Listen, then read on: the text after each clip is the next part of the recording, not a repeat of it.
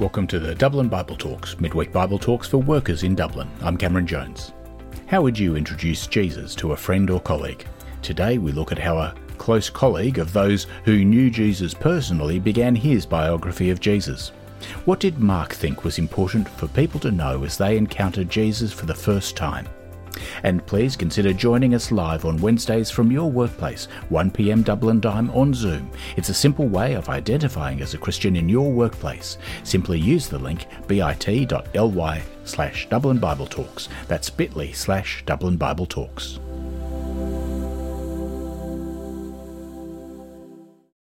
How would you introduce a friend to Jesus? What would you say? What would you emphasize? As we begin this little book called Mark, that in most Bibles is only about 50 or 55 pages long, Mark introduces us to Jesus. Mark is probably the earliest biography that we have, probably written by John Mark, a companion of both Peter and Paul, and he himself working as a Christian missionary. At many points it seems that Mark has got his information in this account from Peter himself. There are certain scenes that seem to be Peter's memories of these events. Perhaps it's written for Christians in Rome in the early 60s, a time in which it was not easy to be a follower of Jesus, but also a time in which there were still people alive who knew Jesus. People could go and check the details of Mark's account with the people who were actually there at the time because they were still living. Look at how Mark begins. He actually uses that word, doesn't he? Verse 1, the beginning of the gospel of Jesus Christ, the Son of God. That's the introduction to this account. Let's have a look together quickly at those introductory words and what they mean. First, the word gospel. It's a word that means news. Like many words, it has become Christian jargon, but it was originally a very ordinary word, not a special Christian or even a very religious word.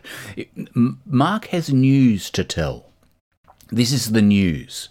It's news that at the time of Mark writing that down, it's already spread all around the Mediterranean world. It's caused disturbances in many cities of the Roman Empire. News that has brought people from all kinds of backgrounds. Radically, it's taken both Jews and Greeks. It's taken slaves and free people. It's taken men and women equally into a new community. A community who believe this news. And the news is still being spread today. That's what I'm doing right now. And it's happening in countries still all over the world. And Mark reminds us that this is news about Jesus. Now, it's very important to be clear about this. This Christianity is not some new moral code that is spreading throughout the Roman Empire and still needs to spread throughout the world today. No, it's not just a moral code. We Christians are not people who are defined by our stand on a particular moral issue. Although we might take stands on a moral issue, that's not the main driving force behind what it is to be a Christian. And it's neither is it a new organisation that is simply interested in gathering new members. It's not like Christians are on a membership drive. Christians are not people who have joined an organisation. What has had the effects around the world? What is it that has had its effect on Christian people? Is news about a person named Jesus. And you'll notice there that Mark calls him Jesus Christ. Christ is not a surname. It's not like there was Mary Christ and Joseph Christ and they had a son, Jesus Christ. No, the word Christ is a title. Jesus is the Christ, the King. And in the following pages in Mark, we are told the things that Jesus said and did until we reach the climax in chapter 8, verse 29, when Jesus says to his followers, "Who do you say that I am?" And it is Peter who replies, "You are the Christ." One of the things that Mark does as he writes is that he's recording what Jesus did and said that made Peter reach that conclusion, and also what that conclusion means. It's certainly one of the reasons that Mark wrote this little book. Now notice that Mark says one other thing about Jesus. He says Jesus the Christ, the Son of God. Mark takes us in his account of Jesus' life right through to the day that Jesus died on the cross. On that day, there was a man there. He was a Roman soldier, a man who watched Jesus die. And he is going to say in chapter 15, verse 39 of this biography of Jesus, that Roman soldier stood at the foot of the cross and he said, "Truly, this man was the Son of God." Now, what did that mean? Is it true? Can your colleagues come to the same conclusion as the soldier came to? Well, we're going to read Mark's book in order to answer those kinds of questions, because that's why it's been written. Now, one more thing. Notice the word beginning.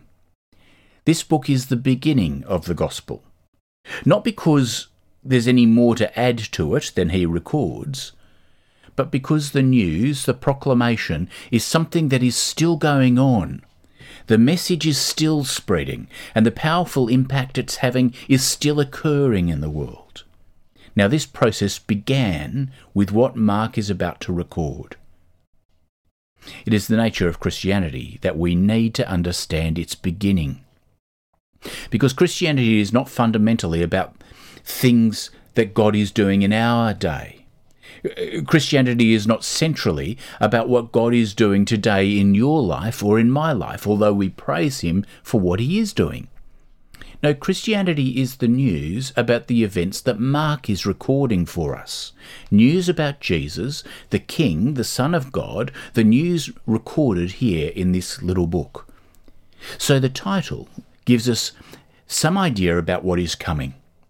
But to understand Mark's account of the beginning of the gospel, we need to listen to him and let him tell us how the beginning began. And the opening sentences, he tells us it all began in a wilderness. Look down to verse 3. A voice of one calling in the wilderness, in the desert, "Prepare the way for the Lord, make straight paths for him." And then in verse 4 we find a man named John baptizing, and where is he? Well, he's in the wilderness. And a little bit later in verses 12 and 13 we hear about Jesus in the wilderness. Mark 1 verse 12. At once the Spirit sent him out into the wilderness, and he was there in the wilderness for 40 days. He uses that word, wilderness or desert, twice. Mark is bringing our attention to the wilderness to show us where things began. Why? Well, he's going to tell us. He's going to tell us of danger in the wilderness, of water in the wilderness, of a substitute in the wilderness, and they need to turn around in the wilderness. Danger in the wilderness, water in the wilderness, a substitute in the wilderness, and they need to turn around in the wilderness. Have a look at verses 3 and 4 and verses 12 and 13 again. When we're thinking about the desert, when we're thinking about the wilderness, have you ever been in the desert? I've been in the desert a number of times in Australia, and it is a very dangerous place. What is it that's dangerous in the desert? Maybe I'll share with you in the WhatsApp group. I've got a photograph of what is called the Dig Tree. It's at a place called Cooper's Creek, just on the at the edge of a number of different deserts in Australia. The Dig Tree was where a group of people who were trying to make their way across Australia for the very first time, where they stopped and they made a camp. And 3 of them, Burke and Wills and one of their friends, set off by themselves and left the camp there to wait for their return. And they told them to leave after a certain number of months. A number of months passed. Burke and Wills and their friend didn't come back.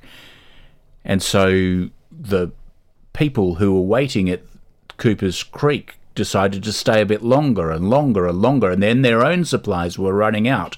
And Burke and Wills, they had not come back, and so they departed the camp. They packed up the camp and they left, and near one of the trees they dug a hole and left some supplies and buried it. And they went to the tree and they dug into the bark, dig, and they gave the coordinates for where they had to dig. And they wrote the date that they'd done this. And they departed. Only hours later, Burke and Wills got back to that tree. They'd missed them only by a couple of hours, and what ended up happening is that they died in the desert. Because they couldn't get back. The desert is a dangerous place. But God's people in the Old Testament, the desert, the wilderness, was dangerous, but it had two particular important periods of history associated with it. The first was the experience that they'd had as a nation in the days of Moses, at the beginning of Israel's history. 40 years Israel spent in the wilderness. Why? Well, we find out in the books of Numbers and Deuteronomy. They explain they spent those 40 years in the deserts because they had rebelled against God, who had saved them. They'd refused to believe God, refused to obey God. The 40 years in the desert that Israel spent were 40 years spent under God's judgment on a rebellious generation. Now, for people who know the history of Israel, the idea of the wilderness years is the idea of being under God's judgment, and that is reinforced in the second period of Israel's time that they thought of as being in the wilderness, and that was when they were in the exile. Toward the end of the Old Testament history of Israel, the nation had been repeatedly disobedient to God, they had repeatedly rejected God, and they were expelled from their land into the wilderness, so to speak. And that's how the prophets spoke about their being in exile, using the same kind of language that is taken from their history of when they were in the wilderness in Moses' day. They were there again. They were in another wilderness experience. And again, in the wilderness was to be under the judgment of God. And in a moment we will see how this comes together in the beginning of the message about Jesus the King. Because something else happened in the desert, both in the days of Moses and in the days of the exile. The other thing that happened in both of those periods of time is that God spoke to his people in the desert. He spoke by the mouth of his sent ones, his prophets, his mouthpieces, and he spoke extraordinary promises. The promise of God to the people of Israel in the desert was expressed in a number of different ways and often with very vivid images, but one among them was along these lines: that God would one day pour out streams of water in the desert, that God would turn the desert into a rich and fertile land. It is that promise that Mark picks up on in the opening of his biography of Jesus in verses 2 and 3 of Mark chapter 1, where he says, "I will send my messenger ahead of you who will prepare your way. A voice of one calling in the wilderness, prepare the way for the Lord, make straight paths for him." It's actually a mix of references to parts of the Old Testament, from Isaiah, from Exodus, and from Malachi. And by putting them all together, Mark puts all of God's promises together into one promise and focuses on Isaiah chapter 40. And the message is, God is coming to people in the desert. And God is coming to lead his people out of the desert, so prepare a way for him. The promise quoted is that God would send a messenger to prepare that way, to prepare a highway. Now, when I was in the desert in Australia, every so often, if you had a map, you could find your way to what we would call a billabong. It's an Australian word for a place of still water in the desert. It's a place of life and relief. And what does Mark tell us at the beginning of his news about Jesus? Well, he starts telling us about a man named John. You'll see verse 4 begins with "and so." As a consequence of the promises of God in the Old Testament, as a consequence of God's promises, John came with an extraordinary message, and he came to the wilderness. What did he start doing in the wilderness? He came baptizing in the desert. He came performing an action that spoke of water in the desert. And if you have ears to hear it, if you've got the promises of the prophets ringing in your ears, if you've heard about the streams of the desert that had been promised, if you've heard about God pouring out his water in the desert, you'll see something going on here. You'll see the powerful symbolism, if you know the promises of the prophets in the Old Testament. Baptism in the desert, water in the desert, the end to the wilderness years. Now, this is all metaphor and symbol because the people of Israel at this time were not literally living in the desert. They'd returned from exile some centuries earlier, and they were living in the land in places like Jerusalem. But those sensitive to the reality of their situation knew that spiritually speaking, they were still in the desert. And politically, the nation was still under the rule of a foreign occupying power, Rome. And this occupation was understood to be a continuing part of God's anger at his people for their rejection of him. And so John the Baptist's message, symbolised by water in the desert, was about repentance, about turning back to God for forgiveness of sins, for an end to the drought, for the judgment of God to be turned into rich, fertile land, for the experience of having your sins forgiven.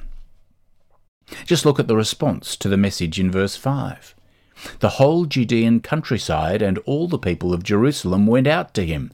Confessing their sins, they were baptized, they were immersed by him in the Jordan River. Hundreds of in-the-desert people, acknowledging their need, confessing their sins, and being washed there, in the desert. Now, this was an enormous, important moment in the history of the people of Israel, and an enormously important moment in the history of the world. For this is what the prophets had been talking about, according to Mark. And to emphasise this, we are told of John's appearance in chapter 1, verse 6 of Mark. John wore clothing made of camel's hair and a leather belt around his waist, and he ate locusts and wild honey. Now, Mark is writing for people who have an interest enough in the Old Testament to be able to work out what he's saying about John. If you're familiar with 2 Kings, chapter 1, verse 8, and I know you all are, you will immediately see that John is dressing like Elijah, the prophet Elijah. He came looking like Elijah. And then if you remembered Malachi, chapter 4, verse 5, I know that's right at the front of your mind, you're just about to yell it out, aren't you? You'll realise what he meant. Because Malachi recorded God's promise, "See, I will send the prophet Elijah to you before the great and dreadful day of the Lord comes." So if this is all real, if it's not a con, this is an extraordinarily important moment that Mark is recording. This is the figure that was spoken of by the prophets, this man John coming and immersing people in water in the wilderness. This is the messenger who is coming along to prepare the way for the Lord turning up. The desert is about to be turned into a rich and fertile land. But immediately having recognised the importance of this messenger, John, Mark begins to tell us of his unimportance. Did you notice that in verse 7? And this was his message, this was John's message. "After me comes one more powerful than I, the straps of whose sandals I am not worthy to stoop down and untie." Compared to what is coming, compared with who is coming, this messenger John, this Elijah, is insignificant. He's only preparing the way. Look at how he says what the one coming after him is going to do in verse 8. John says, "I baptize you with water, but he will baptize you with the Holy Spirit." He says, "My immersing you is just a symbol. It represents the end of the desert years. But he is going to bring the reality as he pours out the Holy Spirit of God, immersing people in God's Spirit. Then the desert of being under God's wrath will truly be transformed into a rich fertility of forgiven sins and God's very presence. Now, if that sounds lovely, you're only getting half the picture. Because while it would be wonderful to be part of God's great kingdom where nothing bad exists, remember that Israel are in the wilderness because they are part of the something bad. They were supposed to be something different to the other nations, but they weren't. And the idea of being immersed in God's Spirit is now understood only positively. But how on earth can it be positive for someone who knows they are an enemy of God?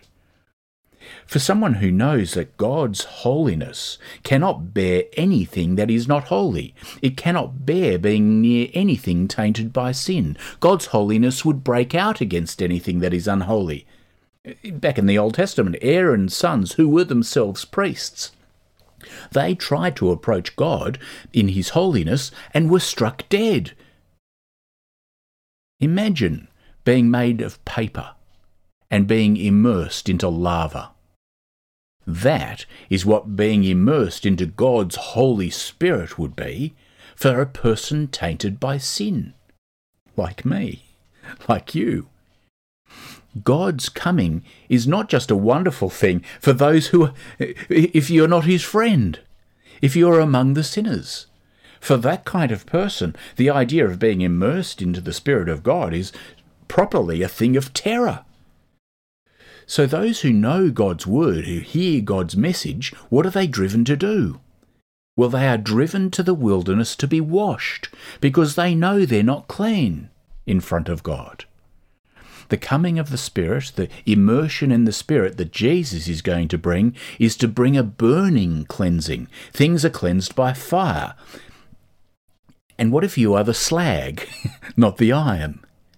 If you're the slag that needs to be burned away, what if you're a sinner? Some of you may have heard a phrase, love the sinner, but they hate the sin. And I get what people are saying when they use that phrase, but I think it can also be unhelpful. Because the one who commits the sin is guilty as a sinner. You cannot separate sin from the sinner, as if the devil made me do it. No, you did it. I did it. We did it. We sin. We are all responsible for our own actions. And God holds us responsible for our sin. God's holiness will not bear sin. So what will happen if God turns up among sinners? How on earth are we going to survive God's coming? How are we going to survive the coming immersion in the Holy Spirit? Surely God's coming into the world will be carnage for everyone who is a sinner. Well, that is what should be on our minds as we start reading this opening of Mark's account of Jesus' life. And it's what makes the next bit a huge surprise, about a substitute in the wilderness. Look at verse 9. At that time Jesus came from Nazareth in Galilee and was baptized by John in the Jordan. All the other people mentioned by Mark so far have come from Jerusalem and Judea in the south of the country. There's only one who comes from the north and is mentioned, from the backwater area of Israel around Galilee. It's an area generally despised. It's a real nowhere town, Nazareth. Why? Why has he come? Well, we've already been told in the title, haven't we? We've read verse 1. We've already read that he's the Christ, he's the King, he's the Son of God. Although we don't yet fully understood what this means, as far as we've come, in this account, we get that little bit. So why does he come and to be baptized by John? Well, it can only be that he came to the desert, to the Jordan River, in order to stand with sinful people. Now, unlike them, Jesus did not confess his sin, but like them, he was baptized.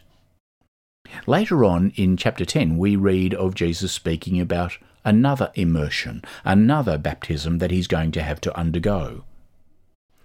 In chapter 10 of Mark, he's referring to his death, which in that very chapter he claims he came to do for others. His coming to be baptized in the desert is in anticipation of this other baptism he is going to undergo. He does it for others. Look at chapter 1 verse 10 of Mark.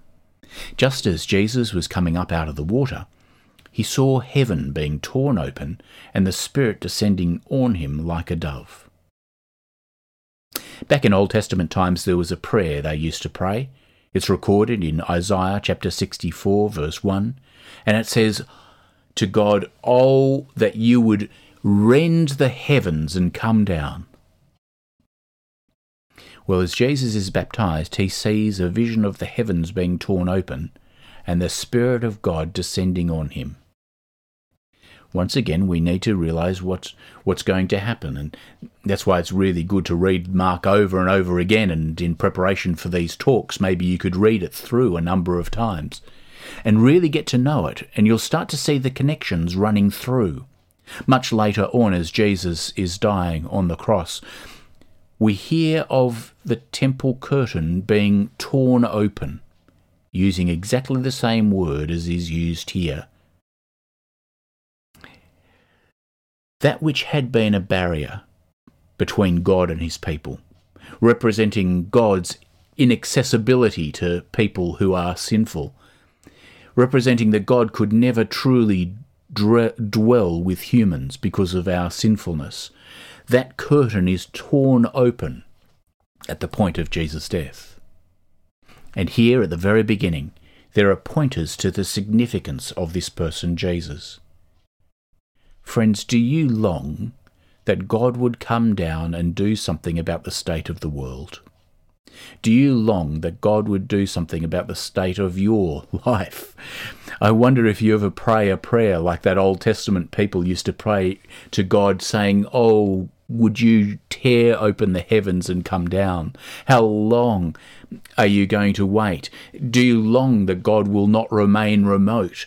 Oh, you would rend the heavens and come down."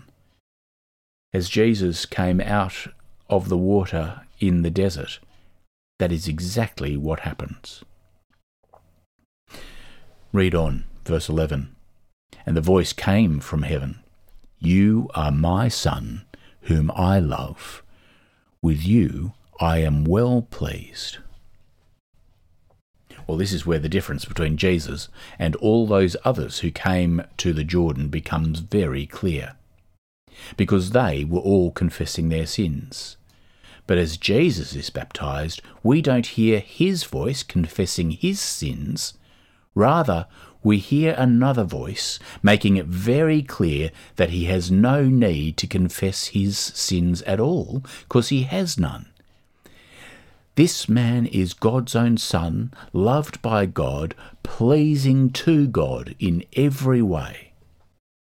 The language of the voice echoes Psalm chapter 2 verse 7, where God says to his king, "You are my son." It sounds a little bit like Isaiah 42 verse 1, where God calls his servant "my chosen one in whom I delight." What we have here is an announcement. For people whose biggest problem is that they are in the desert of God's judgment, God has done something so that you can be okay with him. There is one man with whom God is pleased, and in him you too can be made clean. And it has something to do with Jesus being immersed into death as a substitute for you and for me. This substitution idea that Jesus is a perfect representative of God's people is emphasized by what happens next. Look at verse 12. "At once the Spirit sent him out into the wilderness, and he was in the wilderness 40 days being tempted by Satan. He was with the wild animals, and angels attended him." No sooner had the voice from heaven spoken Jesus is driven out by God's Spirit into the wilderness for 40 days. Why?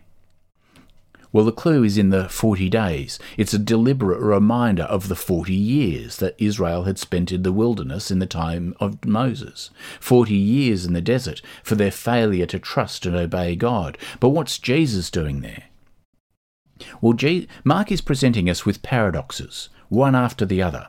It's something that we're going to discover he keeps doing throughout his account of Jesus' life. Jesus, standing among the ones who confess their sins, he, the sinless one, among the sinners. The one who has no sin is immersed as if he is a sinner in the river, in the same river that Israel entered into the promised land, the Jordan. He is taking on himself a representation of all of Israel. Then the Son, who is loved and with whom God is well pleased, is driven into the desert, as Israel had been driven into the desert because of their rebellion. And what happens in the desert to Jesus? Well, he's tempted. He's tested by Satan, just like Israel had been tested in the desert. But Israel failed her test in the desert, and the whole generation died in the desert under God's judgment. But Jesus, despite being with the dangerous wild animals, the desert is a dangerous place, but God kept him safe. He succeeded where Israel failed. Eventually the time will come for Jesus to go public, beginning to make known his presence and what he's come to do. And do you notice the trigger? Notice what the trigger is for Jesus going public? Verse 14, it's the imprisonment of John. After John was put in prison, Jesus went into Galilee, proclaiming the good news, the gospel of God. The time has come, he said, the kingdom of God has come near. Repent and believe the good news. Here we have the message that Jesus proclaims, the news, the gospel, the good news, God's news for the world. Here is the gospel as Jesus proclaimed it at the beginning. What is it? The time has come. The time has been fulfilled. This moment is the turning point of the history of the world. This is the time after which Israel would never be the same again. And it was the time after which the world would never be the same again. Second, the kingdom of God is now. The kingly rule of God has come. Jesus begins his public life announcing the nearness of God's rule, because Jesus himself is near. God's rule is near because God's King is near, and he will show himself to be the one who speaks and acts with the authority of God himself. And by the end of chapter 1, we see that the kingdom of God is indeed near. Third, repent and believe the good news. The news that Jesus brings calls for a response. It called for a response then and there. And the response is turn around and believe it. The news calls for a response here and now. Turn around and believe it. And that is how the beginning of the gospel begins. And can I encourage you to read on as we start through? But today, let's understand that Jesus came to people in the desert. The desert of godlessness, the desert of hopelessness, the desert of unforgiven sinfulness. He came to transform the desert into the kingdom of God, a kingdom in which sins are forgiven, in which the Holy Spirit is poured out. And the gospel that began like that is still like that. Today, the kingdom of God is near, right on the doorstep. If the King has come, if Jesus has come, there is nothing stopping him from bringing all things to a close. So turn around and believe. Thank you for listening to the recording of the Dublin Bible Talks. You can join us in real time on Wednesdays at 1 p.m. Dublin time on Zoom, bit.ly/Dublin Bible Talks. That's bit.ly/Dublin Bible Talks.